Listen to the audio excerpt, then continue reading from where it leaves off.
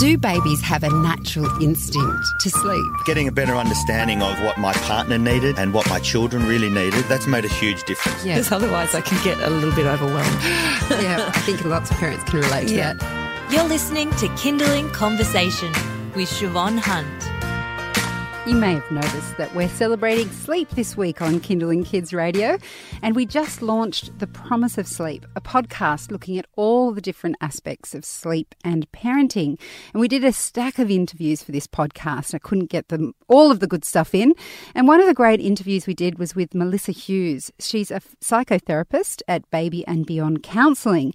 I spoke to her about sleep deprivation and how it impacts our relationships. And this is the extended interview I did with her. You won't find it anywhere else. I started by asking her about how we respond to sleep deprivation as parents. A huge impact. Sleep deprivation, sometimes people describe as living in suspended animation. It can range on a big continuum too, from just I'm a little bit foggy to those impacts of brain function, emotional state, behaviours. They're all very hard to moderate when we're suffering sleep deprivation. And I often say to parents, there is no mistaking why they use it as a form of torture. You know, and I often used to describe that show Big Brother, where they used to be able to ply them with alcohol and then responsible service of alcohol came in. So in order to get the absolute nth degree of these people's personalities, they would give them those tasks that kept them awake all night. So they would end up in a similar state to being completely plied with alcohol. People do unnatural things, say things that they don't often mean. Their capacity to hold a boundary, their capacity to function effectively, have rational conversations, incredibly minimised. Is there anything happening physically when you're sleep deprived that affects that? Okay, so your eyesight's not as acute, your hearing changes. I mean, these are kind of biological impacts, but the things that I'm working with are the emotional impacts of sleep deprivation. So sometimes people can feel completely overwhelmed and not know what the next step is. So people's problem-solving skills are minimised. So if you've got a brand new baby, if this is your first time having a baby, you're sleep deprived, your partner's sleep deprived, you're not going to be making the best decisions either alone or together. That makes complete sense, because I remember particularly with my first child, that first year, possibly the first couple of months, my husband and I used to spend, it felt like hours making the smallest decisions about taking her out for a walk, and we used to get really cranky with each other because he would say to do it one way and I would say to do it another. Neither way was wrong. No. But that makes sense what you're saying, that we were both just didn't have rational... No, you don't have problem-solving capacity. So when they've done the latest research, neuroscience-wise, they talk about the problem-solving capacity that we have. 90% exists in our unconscious mind. The times that we have access to our unconscious mind is when we're asleep, when we're meditating, or the other one is when we're in a therapeutic alliance with a practitioner. So when you are speaking to someone, a psychologist, psychotherapist, when you're speaking to a counsellor, if there is safety and trust, there's a way that you can access your unconscious mind to help problem solve. What you're saying there in terms of how we can try and help this problem, because we can't sleep more because the baby's not going to let that happen. Yeah. Meditating can be quite difficult with a new baby. Absolutely. Because you're not going to sit still. It sounds like counselling might be one of the key places that you can get support during this period. Yeah, it is. And one of the things, many years ago I set up, it was a postnatal depression support group. And just the sharing of the difficulties was so helpful to normalise what people are feeling. Just as how we live at the moment, people are quite isolated, and that isolation impacts hugely on state of mind and pleasure, because when all you have is your own thoughts in your head, if you never externalise that internal monologue, it gets bigger and bigger and bigger. So the process of actually talking to someone naming it, and especially someone who has expertise in this area, I hear the same things over and over. So I can say, that's a really common way to think. Sometimes what will happen too is I will see a woman and I will ask her to bring a husband in. What I usually find, especially with new babies, mums, okay, and this is my clinical observations, rule of thumb for me, mums can get through about 16 weeks, complete sleep deprivation, looking fabulous, decisions are going well, and then somewhere around 3, 4, 5 months the wheels kind of fall off. The sleep deprivation catches up, failed decisions or difficult decisions just accumulate. And what tends to happen, what I observe in relationships is the partner will go into this space where they do, and they do it really well, and they don't complain, and they don't let on that they're sleep deprived and they're impacted as well. So what it can look like is, oh my gosh, my partner is just kicking goals all the way through this, and I am tired, I am cranky, So I will often ask the partner to come in, and if a partner in a safe space can actually say, I'm tired too, like I'm over it too, like sometimes I want to get in the car, go for a drive. But I thought that if I told you that, it would be worse. In my experience, every time, it's not worse. The mother is so relieved that she's not just the only one experiencing it. It can actually be a really uniting moment. So honesty in relationship is really important. And I mean like transparent, not the pleasantries. I'm talking if it's bad, share it. If it's great, share it. And everything in between. The really hopeful thing about sleep deprivation, any perinatal mood disorders, in the early days, if you come and talk about it, people get better very quickly. I find it interesting when you talk about that, sort of articulating how you're feeling, because I think sometimes, particularly when the sleep deprivation lasts for a long time, sometimes you can feel like all you're doing is complaining about not having any sleep. Yeah. And I have heard it often, and I've got to say it happened in my own house, that it became a bit of a competition who had the most sleep. Yep. And I used to get really angry. I'm like, there is no way. And it helped nobody. Yep. But it was a real bone of contention in this, hold on, who's suffering more here? Yeah, no, absolutely. That's the insane competition, right? So you look at it now with lots of sleep and you look back, go, ha, ha, ha, really funny story. But at the time, it's not funny at all. That's your key thing that you're looking at. And does he need more sleep because he's going to work? Do you need more sleep because you got up during the night? You know, that balanced scorecard method, it doesn't work. So, like... It's a race to the bottom.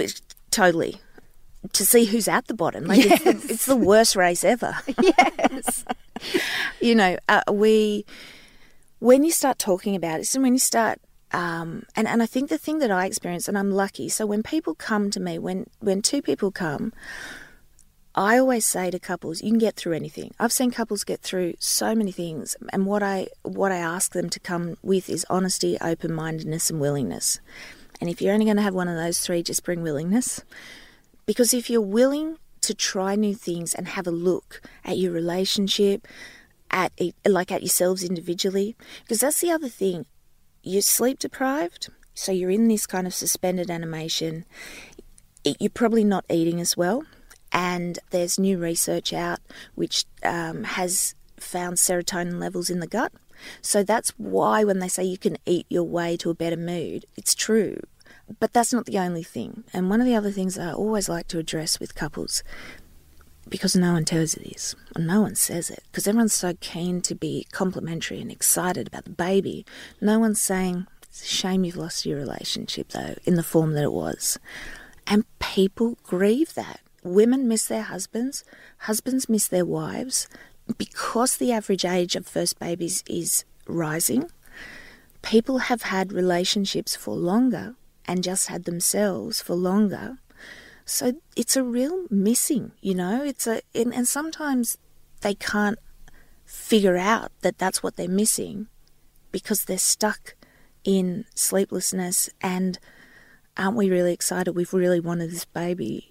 And also part of that shifting, what I realised anyway, was you used to walk into a room and if your partner was there, they are the ones you'd go straight to. They would be the ones that light you up. They were the ones that you touched, hugged, kissed. And once the baby's there, you're not even aware that you're doing it, but both of you, the first thing you go to is the baby. Yeah. Often, though, when marriages are strained and the kids are 8, 9, 10, one of the patterns that has come about is dad gets home or mum gets home and they greet the kids, the dog, and then the other partner's the last on the list. So one of the things that we do when we're working with couples is absolutely say, first point of call is wife or husband. You've got to connect and set the hierarchy at the top. You mentioned, when you come in and you greet those that are in your family, how important is touch and affection? Because that's another thing that you can forget in your concentration on the children, and life just gets busy, and especially when you're sleep deprived and possibly a bit cranky. Yeah. What difference does it make to push yourself to touch someone even when you're thinking, oh God, he slept more than me last night and I'm not going to give him a cuddle? I like it. I always talk about hugging the hedgehog. And I say this to women, you know what? Angry gets the shopping done. Angry gets the laundry done. Angry gets the kitchen cleaned. Angry gets the dishwasher unpacked. Overwhelmed and sad doesn't. Sometimes, though, that front, that's a defense mechanism. So often when your partner, especially women, when your wife is super angry, if you can hug the hedgehog, the spines will go in. Because underneath that rage, I always talk about pain, fear, hurt and sadness. So if you can remember that under any kind of defense mechanism you're seeing on your partner is one of those 4 things, pain, fear, hurt, sadness, and you can actually try, look, she's yelling, I don't know why, something's broken in the kitchen, it seems like a big problem, maybe she's sad, maybe she's hurt, maybe she's got a lot of fear on board, maybe she's in pain. If you can ask someone at that point, hey, what's happening? Just that question can actually get underneath the defense mechanism that is getting your partner through the day. Like they're doing it because it works.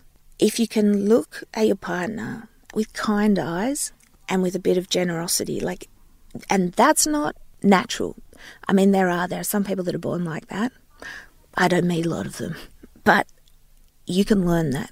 I think it is incredibly important not to forget single mothers.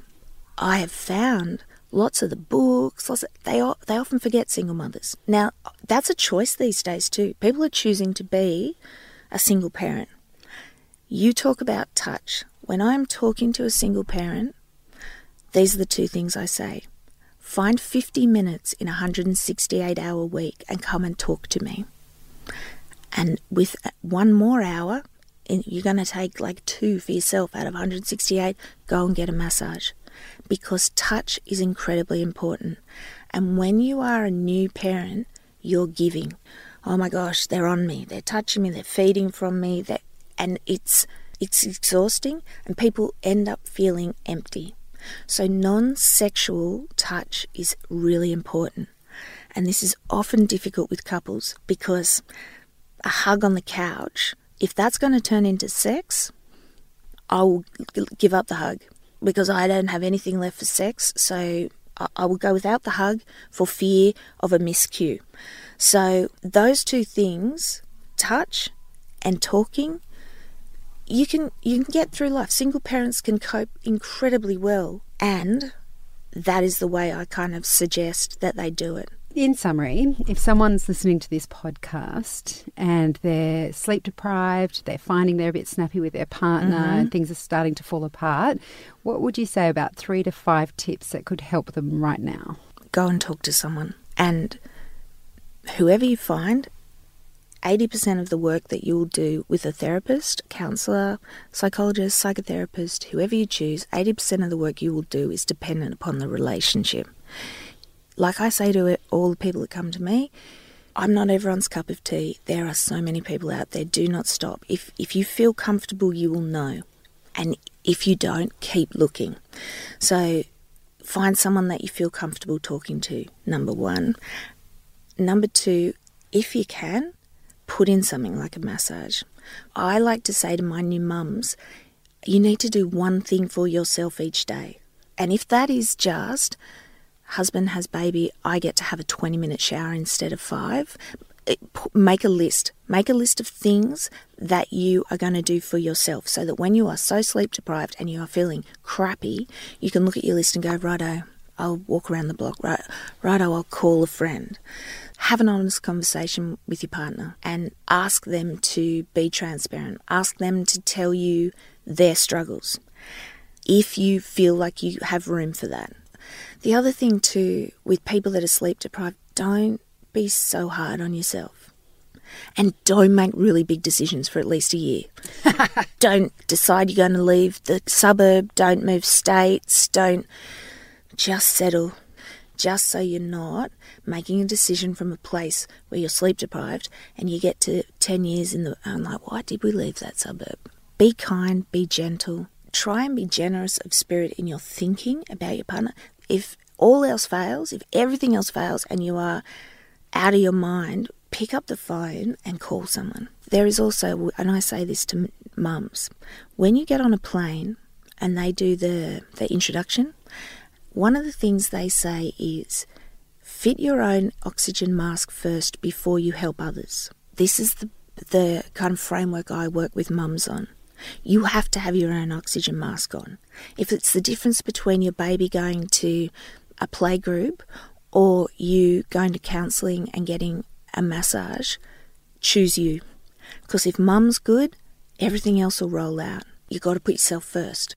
That was Melissa Hughes. She's a psychotherapist with Baby and Beyond Counselling, and she features in our final episode of The Promise of Sleep, how to deal with sleep deprivation, where you can get all kinds of information also from a nutritionist and other sleep experts. And you can subscribe to the podcast and you'll receive a new episode about sleep every week.